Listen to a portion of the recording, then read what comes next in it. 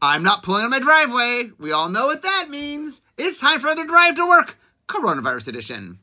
So, doing lots of interviews at home. So today I have Gavin Verhey to talk about Good Morning Magic. Hey, Gavin. Hey, and good morning magic to everyone out there listening. Okay, so really what I want to get into is you do, how often is the video? How often do you do Good Morning Magic? 3 days a week normally, although sometimes with preview season, I'll do 5 days a week. Okay, so I want to talk about sort of how this came about, and then just a little bit behind the scenes of how one makes a weekly or thrice weekly video. Okay, so how did it begin? How did Good Morning Magic start? Well, it's actually a really fun story, Mark, that I don't even think you know because you indirectly caused it to happen, which is pretty cool. I did not know that. Okay. yeah, I don't think I've ever told this story before, so you get a Drive to Work exclusive. Dun, dun, dun. So okay. We had just started working from home, and if you know me, you know that I travel a lot. I love to travel, and so I was never at home. So I didn't really have a lot of time to make a video, but I'd always wanted to do it. And so early on in the pandemic, I was finally at home, and I was like, maybe I'll have time to do some video stuff. This is a really interesting idea. I've wanted to do this for literally years.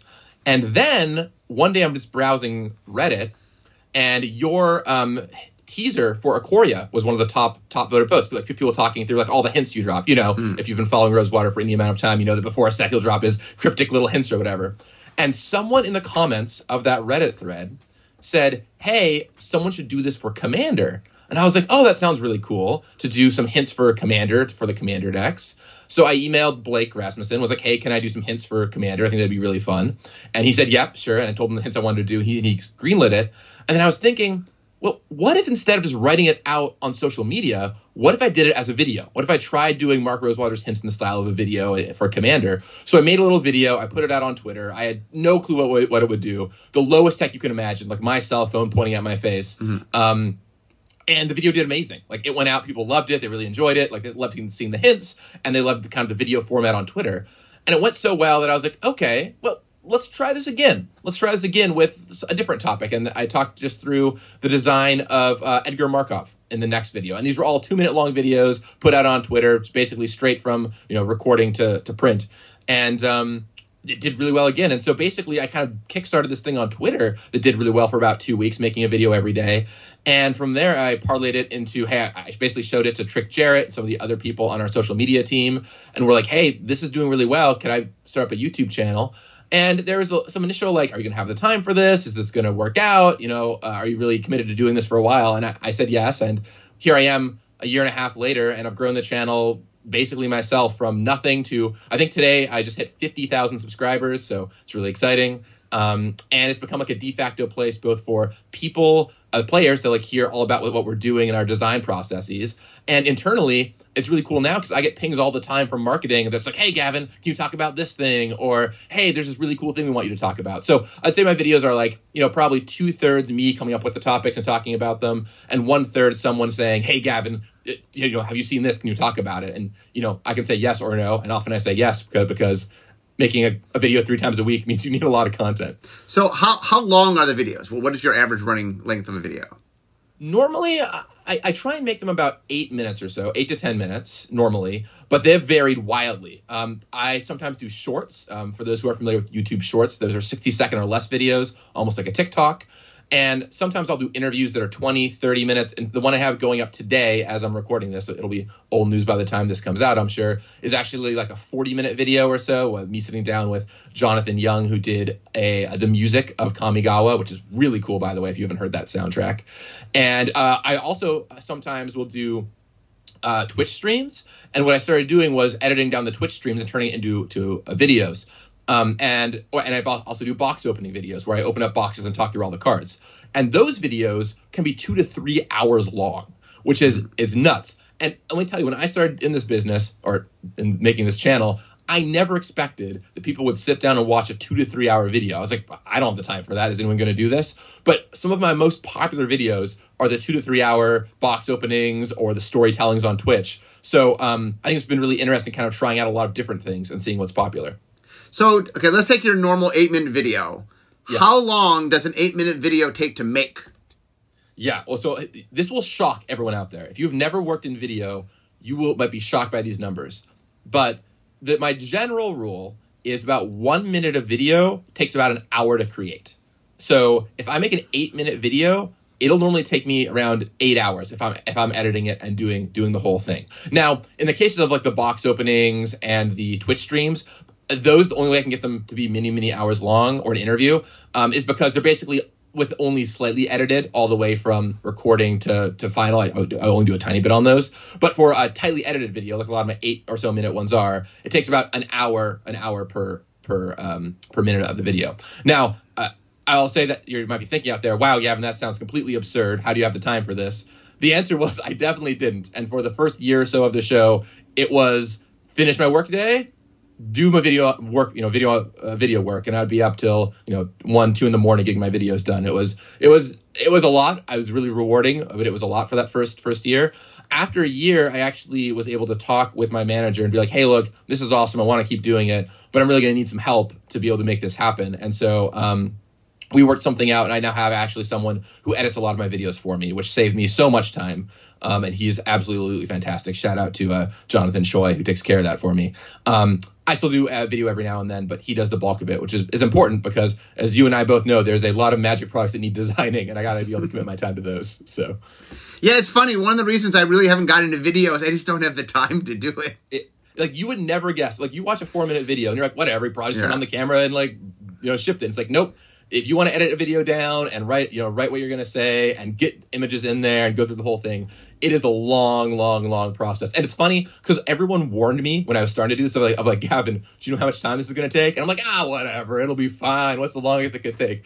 And then, you start doing it and it's like, holy smokes, you are in this really deep. And it's not just me either, right? I've talked with all kinds of other content creators, Jimmy, Josh, Professor, all kinds of folks out there who make videos. And they're just like, yeah, it takes a long time, and it doesn't. It gets a little faster as you get better, but it always takes time. It's one of the things I admire about your show so much, Mark, is you found a great way with Drive to Work to make it fit into your life of just like, hey, I'm going to turn it on, we're going to record, I'm going to turn it off, no editing, we're done. So that sounds amazing. Like, you just gave me a little pre-roll before we started about like, we just turn it on, then turn it off, and that's the whole show. And I'm like, that world sounds like a dream to me. But I just environment. This is the Lowest Tech podcast. I just have no time, so like, I have half an hour to record, and that's what I got. So yeah, totally. Okay, so what? I mean, my background actually, I went to school in this, so I actually took classes in video and stuff. So what is the thing that the audience would least, other than how long it takes, what is something the audience would least understand from behind the scenes that they would have no idea in making it, that this actually goes into making it? Ooh, that's a really good question, right? The thing, because I already gave you the easy answer, like, it takes a really long time to do. Yeah. The other things that you wouldn't expect is, so in addition to making the video, so you make the video, you spend all the time crafting it, you edit it. I use Adobe Premiere to edit, and you go search for music to bring in music, and music adds a lot, and you go search for card images, and that all takes time, et cetera, et cetera. But there's a part that takes time that you don't even think about, that's even outside the video, which is all the stuff you actually do on YouTube once it's uploaded. So when you upload a video to YouTube, there's all kinds of different things you need to fill out. You need to fill out what search terms you want people to pick up as they're searching for the video. You need to add in, if you watch a lot of YouTube videos, there's what's called cards that show up in the top right-hand corner of like your other videos. Mm-hmm. You need to choose when they appear and how often they appear. You need to make a thumbnail for your video. So, if you're going on YouTube, you'll know that there's like a little thumbnail image for every video. That's not usually a still from the video. That's handcrafted, and I use Photoshop to create those. So even outside of just making the video and uploading it, there's a lot you have to do that is just additional on top of that, which, and getting that metadata right can be the difference between a great video and a weak video, right? Because, if someone searches for Kamigawa Neon Dynasty and my video is all about Kamigawa Neon Dynasty, but I don't have that in the title of the video, they're not going to find it unless I make sure to put in the metadata, hey, if someone searches for Kamigawa Neon Dynasty, pull this video up. So there's a lot of careful stuff I have to do in making sure that the right topics are showing up there. It's a beast, really. And then monitoring all the analytics afterward. YouTube's data is really good. So I can see how long people watch a video for, when they stop watching on average, like all this data on everything. And so I also spend a lot of time just like crunching the numbers, trying to see like, okay, what's worked, what didn't work, when did people stop watching? And so you can spend infinite time on it. You truly can. And at some point, I just got to be like, I got to go design magic cards. But there is a lot of fun stuff there to dig into. Yeah, another thing which is really interesting, there's a famous quote, which is, I would have written you a shorter letter, but I didn't have the time. Yeah. Of when you do things very condensed, that there's a lot of work in condensing it. That in some ways, it's a lot easier just to talk for 2 hours than it is to condense it down to 8 minutes. And that there's a lot of what makes videos good is that it's you get it, you know, you get it all done in a small, nice package, but there's a lot of work to getting it like that. 100%, Mark. I could not agree more. And I love that Mark Twain quote, I think, who said that. I say that all the time. Because if I want to tell you something, I can sit and talk to you in a meeting room for 15 or 20 minutes and just kind of ramble on, go into all the asides and whatever. But that always doesn't make the most entertaining story, right? And if you're trying to watch a tight video, or if you're trying to watch a video, it needs to be on the tight side. It's tricky, too, because, you know, you're not just like, is my story entertaining? That's not what you're fighting against. If it's you and me in a room, well, there's no one else there. I'm just going to tell you the story. And if it gets a little boring at times, you're like, okay, well, whatever. Yeah, I'm telling the story. But if you're on YouTube, literally you could go look at any other video of millions and millions and millions of videos at exactly the time you're watching mine, right? And even in the magic content sphere, if you narrow it down a little bit, there are still thousands upon thousands of other videos and content creators making stuff all the time. So you have to keep it yourself entertaining and keep it really tight and to the point. Otherwise, people tend to get lost. Although I will say, Mark, it is interesting to me that my tightly edited videos do really great, but also my 2.5 hour box opening videos where I just go straight, no editing, open a box and tell stories. Those also do really well. And those do get a little meandery. So, you know, there is room for that a little bit, but at the same time, it's got to be something special like boxes or stories or whatever. If I tell you about the history of Lycids, it's got to be a much shorter little story there. So here's another chat, something you and I both have to do is, okay, a new set is coming out. Like, you know, one of the things is like, okay, Neon Dynasty is coming out. Okay, well, what exactly do you want to talk about? You know, what are the interesting things? Where are the good stories? Where, you know, and like, it's very funny. You and I, independent of each other, for example, both said, I'm going to interview Daniel Holt. where is the voice of, you know, where is the right thing you want to do? Who do you want to talk to? What are the stories you want to do? And it's kind of funny because you and I don't communicate at all. I mean, we talk to each other, but you and I don't plan together. I'll make my content, you make your content, and it's fun to see where we overlap and where we don't. I always find that kind of fun. Like where do we find the same space and where do we just go in different places?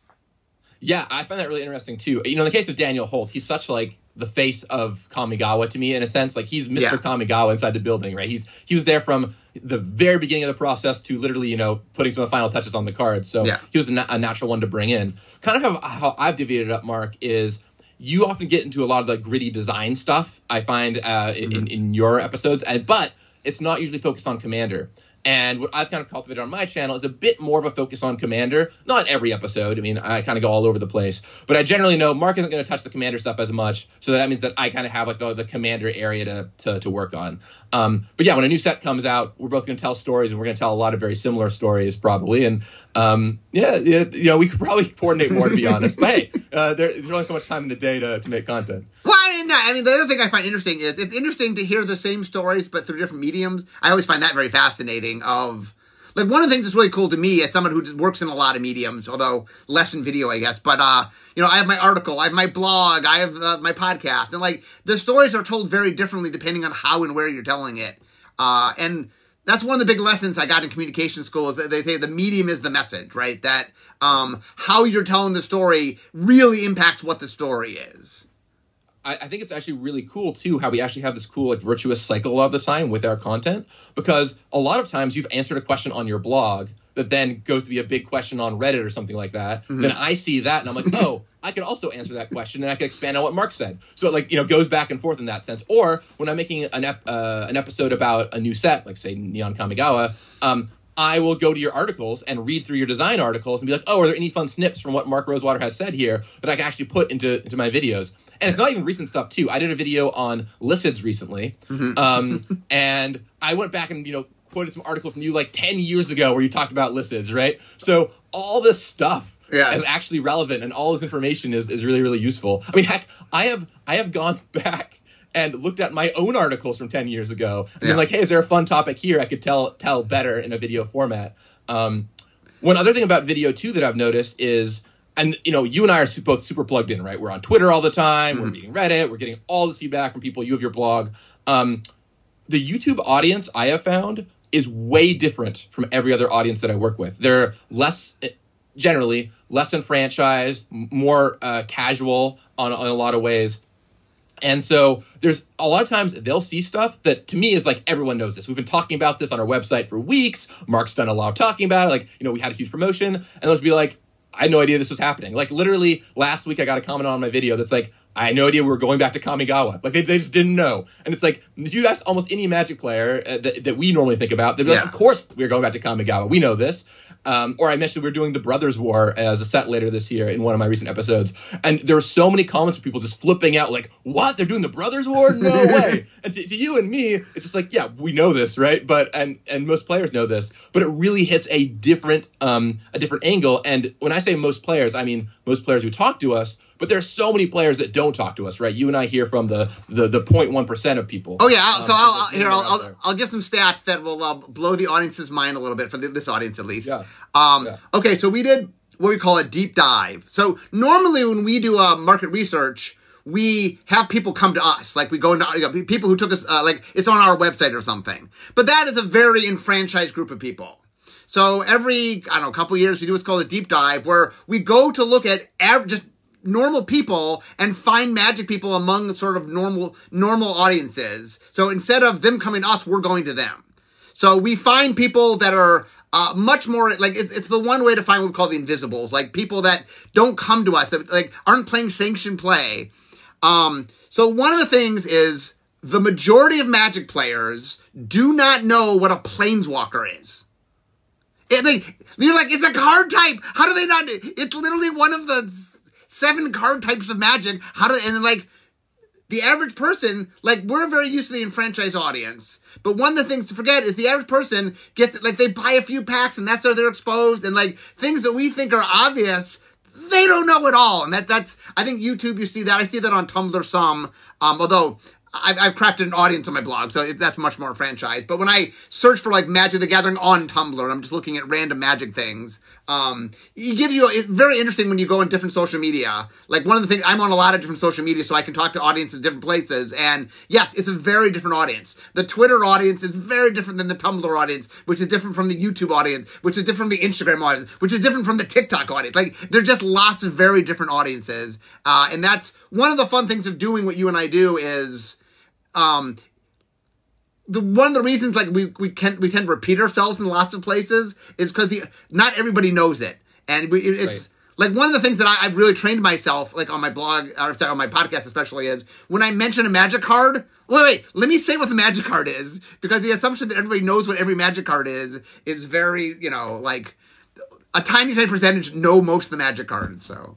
Right. There's a lot of things that to me are obvious because, I've been playing for 20 years or whatever and designing for 10 that I realize someone who's even started and been playing for like 5 years has no idea about. Right. So I've made some videos telling stories, just stories that to me are so ingrained in Magic, and they'll hear them. A lot of people hear them be like, I've never heard this before. That's brand new information to me. So it's easy to forget how things that are ingrained to us that players don't even necessarily think about and understand. I think that's really, really interesting.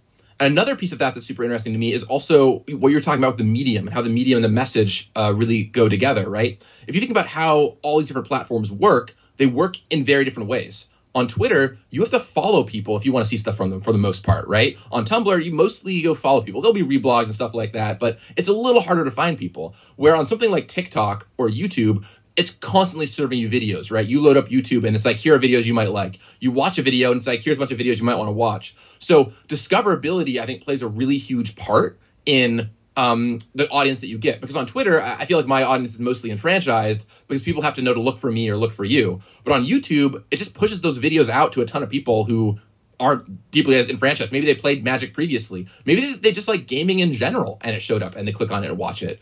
And so I think that's why you kind of get that less enfranchised audience there. Yeah, and one of the things that's cool, and the reason I'm glad there's so many different people on so many different mediums is, like, there's just a lot of audience out there, and I'm happy that people can, we can reach wherever you're at. Like, whatever Magic player you are, wherever you're at, we'll try to reach you somewhere. And so I think it's cool that you're on YouTube just because, like, there's a place for videos. Like, that's how, to some people, that is how they get content. They don't want to listen to a podcast. They don't want to read an article. Give me a video. I'll watch a video. So. Yeah, and I mean, it's funny, before I started making YouTube videos, I was not a huge video watcher, I'll be honest. I mean, I very much come from that school of like read articles and listen to podcasts, stuff like that. But being more deeply in it now, I've actually started watching more videos. One, because I have a better idea of what goes into it. And two, it's really cool to see what other people do in their videos and then be like, oh, that's a really cool thing I could learn from. Or, hey, they mentioned a topic and maybe I could talk about even more. So there's like some good back and forth that goes on there. And now I'm able to talk with folks like, Jimmy, Josh, Professor, like all kinds of people that make videos, and just be like, hey, what are you all doing in your videos? What can I learn from you? And we'll, share stuff that we've done that was really successful, because the YouTube algorithm, while it's, serves people videos, is a very fickle beast. And so knowing like exactly what you have to do to get the algorithm right is something that every single content creator is constantly talking about and trying to figure out. And it's like, for a while it was short videos that it wanted. Now then it was like over 10 minutes. Your videos got to be over 10 minutes. And now they're trying to push shorts again. And there's like all this stuff, right, that you're trying to constantly figure out, okay, how can I make the right content so people will actually go see the video? Do you ever make a video, Mark, or do you ever make a podcast, Mark, that you're like, this is awesome, I'm really happy with this podcast, it's amazing, and then it comes out and people are like, it kind of falls flat with the audience, or an article that way? Do you have that happen sometimes? So here's one of the things. You talked about the data, how you do your YouTube, you have all this data. I get no data. Every once in a blue moon, literally like every 3 years or something, I'll get like podcast data so I can see like how many people listen to a particular podcast. But it is crazy in that so much of how I gauge things is just looking at the response I get on social media. Because I don't really have access to all the data, it's funny. It's a lot of the anecdotal data that I get of what's successful and what's not successful. But a really good example though recently for me was the podcast. The pandemic started. I started doing interviews because I was trying to do something at home I couldn't do in the car. And I started by interviewing people. And when I finally saw some data on it, it was like really hit or miss. Like if people liked a particular person, they'd listen. But then I started doing interviews about magic. Like, let's talk about a set we made together. And those were way more popular. So, it is interesting to sort of get feedback and then like adjust. Like a lot of making something is trying to figure out what you're doing that's working and what you're doing that's not working. And then, like, my article, I'm 20 years in, like, it's so I've so, like, fine-tuned what people want that it's almost, it's so structural right now because, like, I took 20 years of iterating to figure out what people like. And so a lot of my stuff right now is I do A, then B, then C, because I just sort of fine-tuned it over so many years. Yeah, it's getting that granular on the audience is super interesting. And I'm glad you're getting a little bit of feedback on trying to figure out, stuff with the show. On YouTube, I mean, it's almost like I'm honestly not sure which world I'd rather live in. Because on one hand, it was kind of nice to just not know. You put something out there, like, is it popular? Is it not? I don't know. I loved making it. And now I make a new video, and YouTube will be like, sorry, Gavin, this video is performing worse than normal. And you're like, I don't know why it's doing worse than normal. And it's like I was so proud of that one or whatever. So I mean, it is useful, but it's also this double-edged sword that kind of occupies your time a little bit that you tend to think about. The interviews one is really interesting because I've actually had a very similar experience to you doing interviews. Mm-hmm. Of some interviews are just total gangbusters. I launched them. It's about a topic everyone's excited about. It's with the person that they recognize and they love it. And there's some that I've done that I was really proud of, where I would like bring in someone who is kind of like adjacent to magic to do something really interesting, put a lot of time into it, and then it just totally falls flat, right? I did this. I love experimenting, much like you. Mm-hmm. It's kind of like design where you try stuff out, see what the audience thinks, and then you mm-hmm. iterate on it. So I love experimenting with different kinds of episodes. And I remember one time I did this cooking episode. I was like, I'm going to try something really weird. I'm going to do this cooking episode where I got a professional chef and she went through the whole process of making like these manna buns that looked mm-hmm. amazing and like was super cool to watch. And I thought it was fascinating. And I was like, there's a huge cooking audience on YouTube. And this was back when I was editing all my videos myself, and I put so much time into this. It was like a 20-minute video. I probably spent about 20 hours across a week, like editing it or whatever. And I launched it and it just did horribly, right? So I think one of my worst performing videos of all time. And it's just like, oh, well, maybe I wish I didn't know this. No one wanted to watch this video. But them's the beats, I suppose. But it is true that over time you do hone in a little bit on what your audience likes. And also, I found that maybe you found this too, that if you want to do something kind of unusual, if you want to bring in some kind of unusual topic, mm-hmm. it's great if you can ground it in something people understand, right? Like, hey, we're going to talk about Kamigawa Neon Dynasty. We're going to talk about a weird part of Kamigawa Neon Dynasty or something adjacent to it, but the core is you still know it's Kamigawa. So, hey, you're going to be interested in watching for that reason. So there's a lot of little techniques you can use like that. Yeah, well, one of the things I've learned essentially is I call it hugging the tree. Like the core of what everybody loves is the game itself, and so like right, you don't get too far away from the game itself. And like I said, one of the interesting things about making content is that you have a lot of content to make. You know, like this podcast right now is like I don't know 900 and something. You know, like.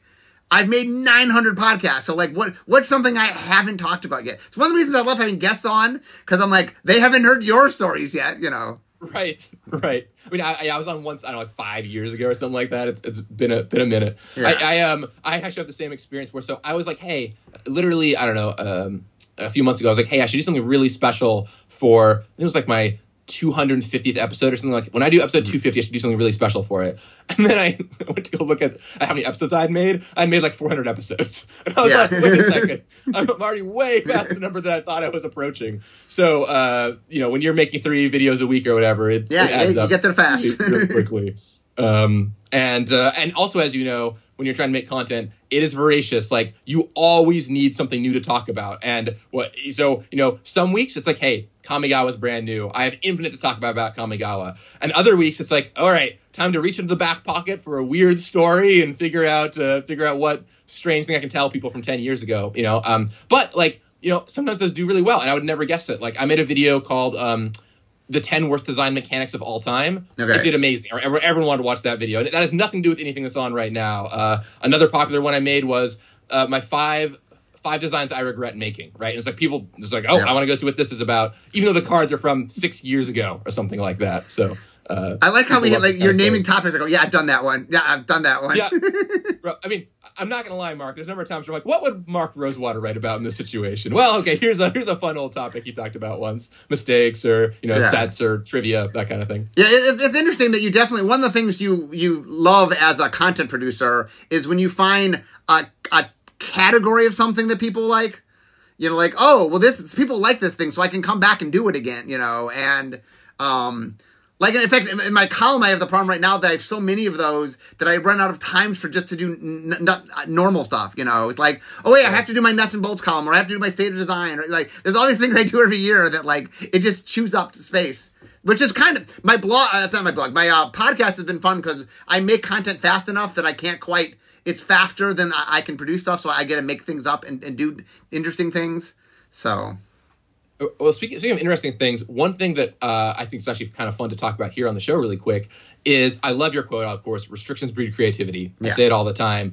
And that has been no more true than working on this show. I don't know if you found that with the podcast or with your articles as well, but there's so many times it'll be like, oh, I'm restricted in some way. I got to get creative about how to solve this. And it ends up being awesome. I'll give you a great example. One time over the last summer, I was gone. I was traveling. I wasn't at home.